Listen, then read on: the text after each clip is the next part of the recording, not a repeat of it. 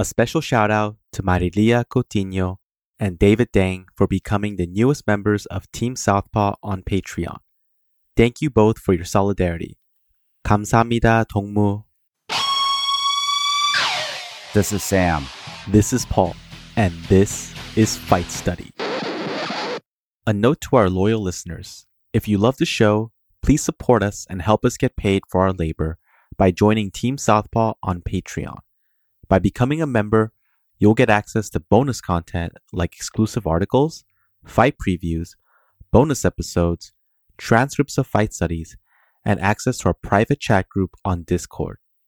But more importantly, you will help us supplement the cost of the show, the incredible time and energy Sam and I put into making the show, and you'll be giving us some breathing room not only to juggle Southpaw with our day jobs, but also expand Southpaw into other areas. Show your Southpaw solidarity by supporting us at patreon.com/southpawpod.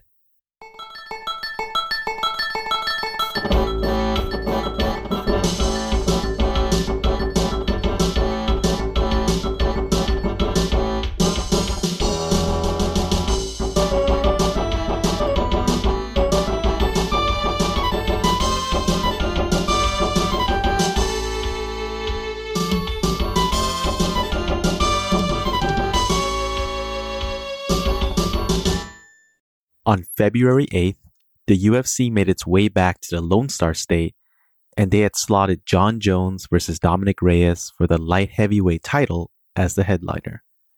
After 5 hard rounds, Jones emerged victorious with a unanimous decision win, but it wasn't without controversy. The 3 judges who scored this fight were Marcos Rosales, Chris Lee, and Joe Solis. Rosales gave rounds 2, 4, and 5 to Jones for a 48-47 score, while Lee gave rounds 3 to 5 to Jones for his 48-47 score. Solis got the most heat for his score, which he gave rounds 2 through 5 for Jones for his 49-46 score. All 3 judges were watching the same fight, but came back with different results. There's plenty to talk about in regards to judging, but before we get into all that, we should talk about the fight itself in greater detail. Even with the controversial scorecards, the title fight itself was pretty amazing and showcased all the things we as MMA fans love about the sport. It's no secret that at Southpaw, we've been fans of Reyes since we started the podcast. The division itself isn't the deepest, and its lack of true athletic 205-pounders meant that Reyes is a bright spot and a true contender. Despite our fondness, the fact remains that Reyes is only 6 years and 12 fights into his career heading into the Jon Jones title match. His UFC tenure is half of his entire MMA career. He has no collegiate wrestling or high-level striking background to fall back on. He is simply a very athletic and tall light heavyweight that could be molded into something special. The fight with Jones was the first time he saw the 4th round in his career.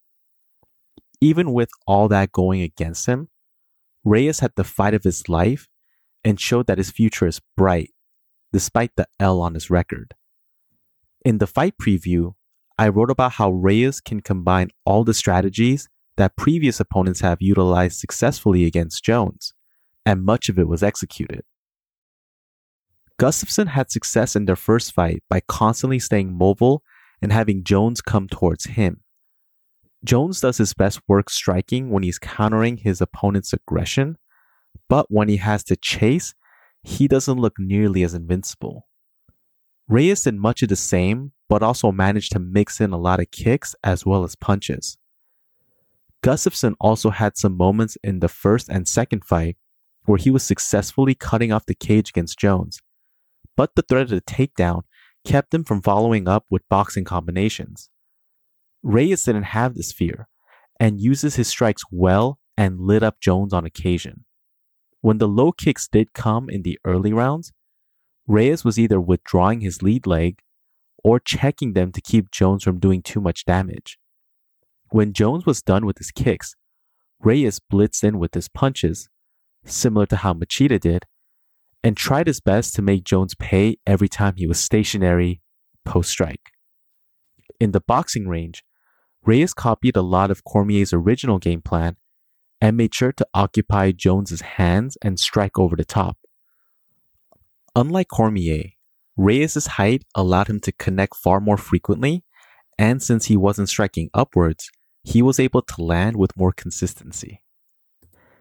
Leading up to the fight, Reyes spoke confidently about how his boxing was superior to Jones, and he backed those words up early on. His right hook, southpaw left straight, and uppercuts were used effectively to hurt Jones up close and kept him from ducking in carelessly.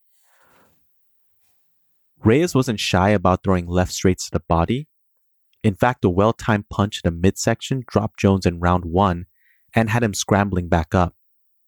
During clinches, it was Reyes who was able to utilize sharp punches and effective head movements to keep Jones from throwing elbows and teeing off with knees. Even though Reyes is a 205-pounder, he moved like a lightweight and utilized great footwork combined with accurate punches. He had two particular setups that were done quite well, the darting left and the triangle step. For the darting left, Reyes would dart in with a left straight, hence the name, then step off to an angle, facing Jones at 90 degrees before throwing another strike. This occurred a few times and it had Jones circling and literally running away, since he knew that he was in the worst possible position to return fire. It's a great move since it disguises your rhythm and throws off your opponent's timing, not to mention that you're not in position to receive counters from your opponent. The closest comparison off the top of my head is Giorgio Petrosian, another southpaw striker and arguably one of the best kickboxers in history. As for the triangle step, the move isn't complicated, but executing it against high-level opponents is pretty difficult. You step off to one side of your opponent, then immediately hop off to the other with a punch, and then angle out by jumping to the other side behind your opponent. For instance, Reyes would step to his right, skip immediately to the other foot and nail Jones with the left straight, and then duck under and hop to his right foot and go behind Jones. A panicked Jones would bolt out and try to reset, and he came close to eating some nasty follow-up strikes had he not moved out of the way. This was used to great effect by TJ Dillashaw against Renan Barão in both matchups, and was a favorite of Roy Jones Jr. during his middleweight days. Although both movements sound similar, the darting left was used by Reyes whenever he was being pressured by Jones against the fence, and the triangle step was done mostly when Reyes was out in the open. Moving on to kicks, one of the things that Thiago Santos did well in his fight against Jones was utilizing kicks to keep Jones at range and limit his mobility. In the early rounds, Reyes did a fantastic job of this and threw kicks frequently to keep Jones honest and constantly guessing at the targets. Calf kicks, inside leg kicks, body kicks, and high kicks were all on the menu, and Jones got to sample each and every one of them. We've said this before, but it's always worth repeating. If you want to keep someone from kicking you, you should kick them as well. It doesn't have to be pretty, but it does have to be constant. Even awkward low kicks thrown in a less than perfect fashion can slow down a fighter, and both Quinton Jackson and Daniel Cormier had success with this against Jones.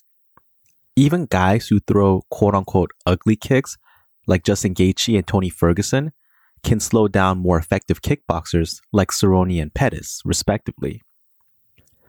I would be remiss if I didn't mention how well Reyes handled the clinch game and takedowns from Jones. In the preview, I wrote, and I quote, "Since it's almost inevitable that Reyes will get clinched at some point, even an older Weidman was able to do so, it makes sense to develop some weapons against Jones in this range. In order to give himself the best chance, Reyes will want to make sure that his hands aren't tied up by Jones, so making sure that he breaks those grips quickly is going to be key. Second, Reyes can't let Jones dig his forehead under his jaw, since this is a position where Jones can start hammering away at the body with knees and hooks off the break before engaging and repeating the dance all over again." End quote. Reyes was keenly aware of this, and made sure that the moment he felt Jones dig his forehead under his jaw, he would reposition his head, use his arms to frame off Jones, and step off at an angle to break away safely. During the times when Jones would scoop up Reyes with a double leg and successfully take Reyes down, he would immediately scoot back into the cage and start wall walking back up while gripping Jones's hands to make sure that a secondary attempt would be extremely difficult. Reyes utilized the same defense that Robert Whittaker relies on and was successfully used against Yoel Romero during his 2 title fights. Team Alpha male fighters are famous for their ability to scramble up after any takedown they get scored on them, and even though it takes a lot of energy, it prevents other wrestlers from being able to ground their opponents and score with strikes from a superior position on the ground. With all that said, Jones wasn't exactly a stationary target that took all this sitting down. He's been in these 5-round title fights before, and he knew exactly what he had to do in order to win on the scorecards. In the Jones portion of the fight preview, I compared him to Mayweather in how he's a master of knowing exactly how to game the system. Jones knows, from experience, just how much energy he should exert in each round to stay competitive for 25 minutes. He knows every inch of the octagon and how he can look dominant in the eyes of the judges, even if he's not throwing a strike. He sees what you're doing and how he can counter with just the right amount of force to keep you on edge and just slightly ahead on the scorecards. This isn't something that comes overnight. It takes years to refine and have down to a science.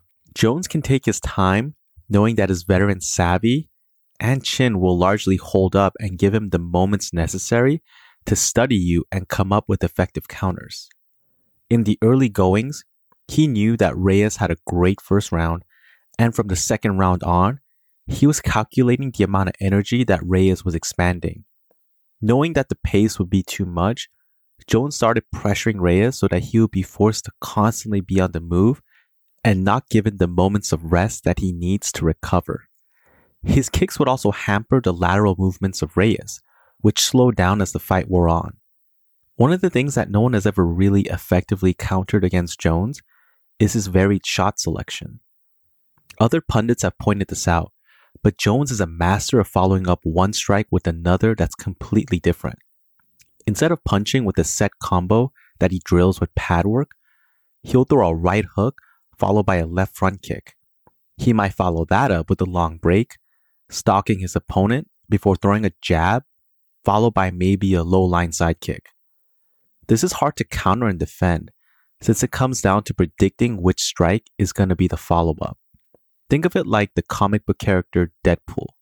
He's largely effective at hand-to-hand combat because his enemies don't know what he's going to do next. His movement patterns are wildly unpredictable and hard to gauge.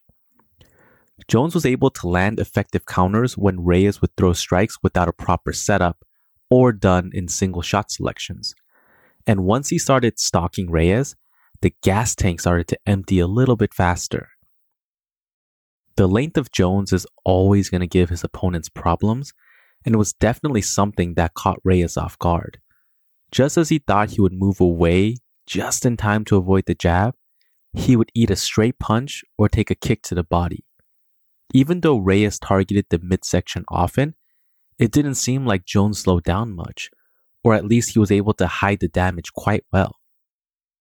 When it was all said and done, Jones squeaked out a close decision win. There are strong arguments to be made for both Reyes and Jones, but the biggest problem in all this is the judging criteria itself. The big question that MMA judging can't seem to answer is, why have rules if you can't even follow them? Let me explain what I mean. In every major sport, there are clear sets of instructions that the referees and judges can utilize to ensure that the match is scored effectively and fairly. In football, a touchdown is worth 6 points, and a field goal is worth 3. In basketball, a free throw is worth 1 point, a shot outside the 3-point line is worth 3, and all other baskets are worth 2. When there is a dispute on the infractions in any of the sports, the action is paused and great scrutiny is placed on whether the team or a player should be punished or it counts as fair play. MMA in particular suffers from an unclear scoring criteria that damages the sport and the fighters involved. The UFC points to boxing as having problems with the judges, but too often those same judges are used to score MMA bouts. See the problem? The unified rules of MMA are also different from state to state. How are fighters and judges supposed to keep up and know which ones will be used, especially if the fight takes overseas? This is a big issue when you consider that unlike basketball, baseball, football, or hockey, fighters can't compete on a regular schedule with seasons.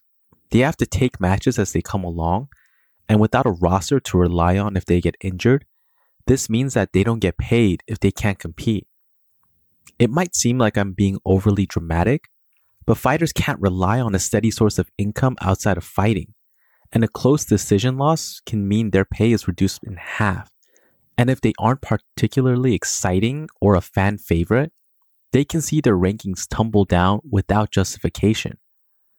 John Fitch had a 16-fight win streak heading into his title fight against Georges St-Pierre, but after the loss, he was sent to the prelims in his very next fight, facing off against Akihiro Gono, a Pride veteran who was 1-1 in the UFC and coming off a loss against Dan Hardy. These decisions matter a great deal, and they can't be handled lightly.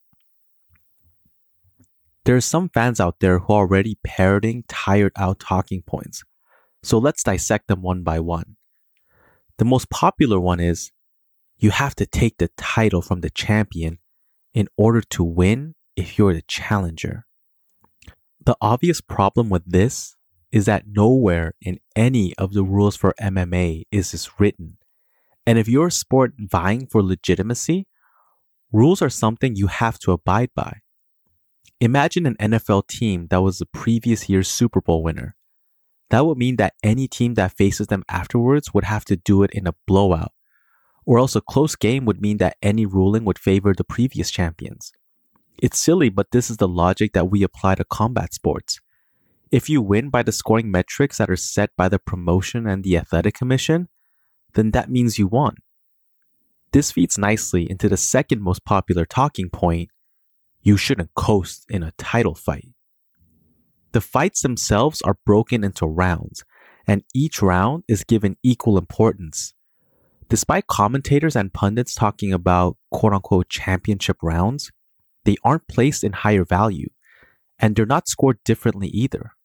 So if one fighter has secured more rounds, let's say the first 3, even if they lose the last 2, they should be declared the winner, outside of one of the last 2 rounds being scored a 10-8 against them.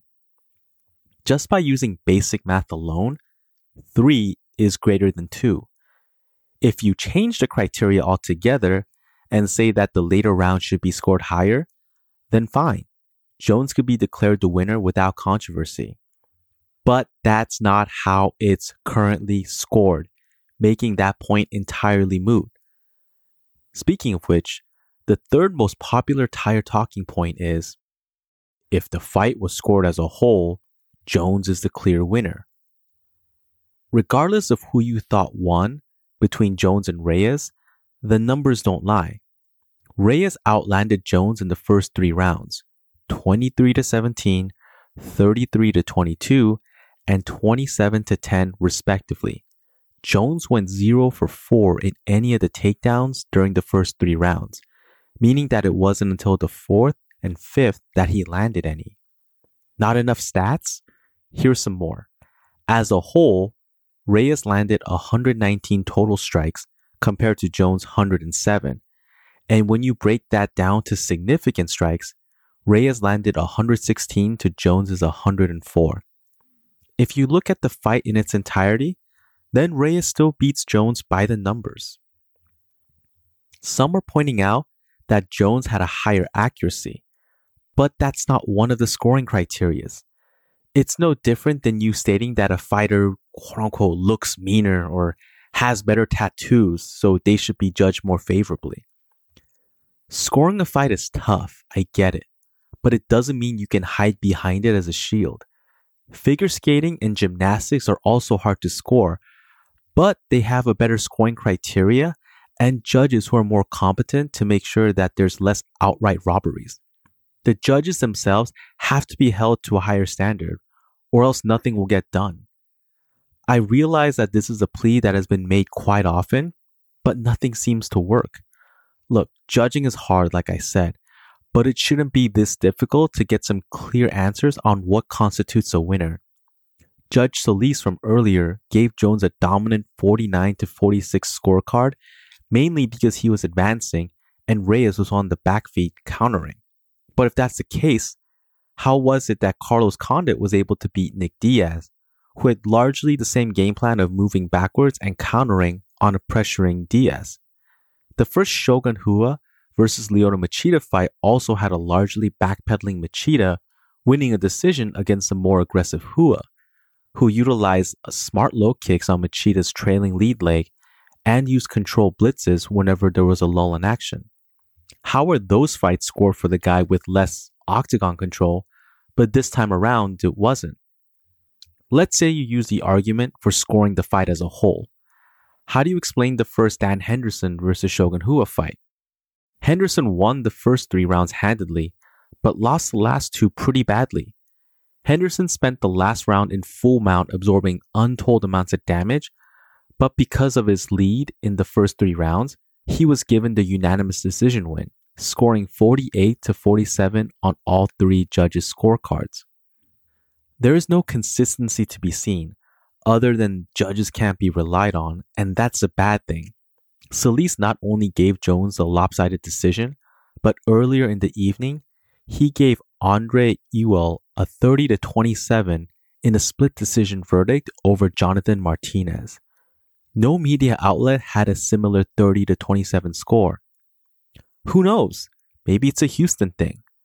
Back in 2009, Paulie Malignaggi fought Juan Diaz at the same Toyota Center, and although every major outlet had Malignaggi winning by 7 rounds to 5, all 3 judges scored it for Diaz. It caused Malignaggi to go on a rant, loudly stating in his post-fight interview that quote-unquote, boxing is full of shit, and the only reason I do this is because it gives me a good payday, end quote. That same sentiment can be said about MMA. Last but not least, one of the things that should be called out is the biased commentary. It was clear that Rogan had a favorite, and Cruz was trying his best to give Reyes credit where it was due. The fight was painted in favor for Jones by Rogan, but he still seemed shocked when Jones was given the decision win. Either he should come clean and state that he thought Jones was better in the fight and can see how he got such a wide sweep in the scorecards, or do a better job during the fight itself and show less bias, and stop throwing in weird language that paints one fighter as superior to the other. As for what comes next for both fighters, it seems that the fair thing to do will be to give a rematch. Reyes proved that even with the less than ideal developmental period, he can give the champion all he can handle. Jones showed that even though he may be slowing down, he's still good enough to hang on to the title. One of the things that should be halted, at least momentarily, is talk of Jones moving up to heavyweight. Against someone his own size, and possibly better athletically, Jones had difficulty controlling and doing damage. How would he fare against actual heavyweights who can utilize their size and power effectively? Curtis Blades can match his wrestling pedigree. Francis Ngannou can literally knock anyone out in an instant. And both Daniel Cormier and Stipe Miocic are effective boxer wrestlers that can seamlessly combine both elements effectively well. If an immediate rematch against Reyes isn't in the works, Jones can face off against the winner of Corey Anderson versus Jan Blachowicz. As for Reyes, some time off to sharpen his skills or another 5-round fight could do wonders for him, especially considering his pacing issue against Jones. The next big UFC pay-per-view event is Israel Adesanya versus Yoel Romero, and that fight promises to deliver fireworks. Now that's the show. We've grown Southpaw purely from word of mouth, so that means it's all organic. So if you're already spreading the word, please continue to do so. If you've never done it, please consider telling your friends, sharing on social media, and also leaving us a 5-star review on Apple Podcasts or wherever you listen to podcasts. This will make it easier for others to find us. And since this is independent media, every dollar you pledge on Patreon goes a long way in the production of the show and will help us expand with more content on more platforms.